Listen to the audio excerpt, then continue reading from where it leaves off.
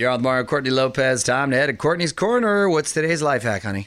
Okay, so here are some tips to keep your cat from climbing your Christmas tree. Oh. I didn't know cats did this. Don't get a cat. Yeah. Well, that's tip number one. I didn't know they did this, but if you have a cat or want a cat, this is what you do. You buy or make a tree skirt. An extra fluffy shape may be distracting enough to keep the cats away, but that may not work. And if it doesn't, put a ring around the foot of the tree made out of plastic bags or crumbled foil.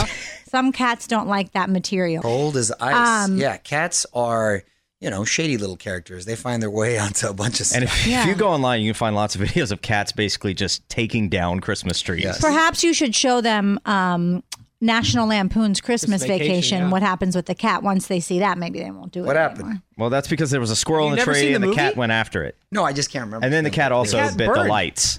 Yeah. Cat bit the The light cat caught burned? on fire. Yeah. Want more tips to make your life easier? Hit up onwithmario.com and visit Courtney's Corner for even more awesome mom hacks. More Mario and Courtney coming up from the Geico Studios, where 15 minutes could save you 15% or more on car insurance.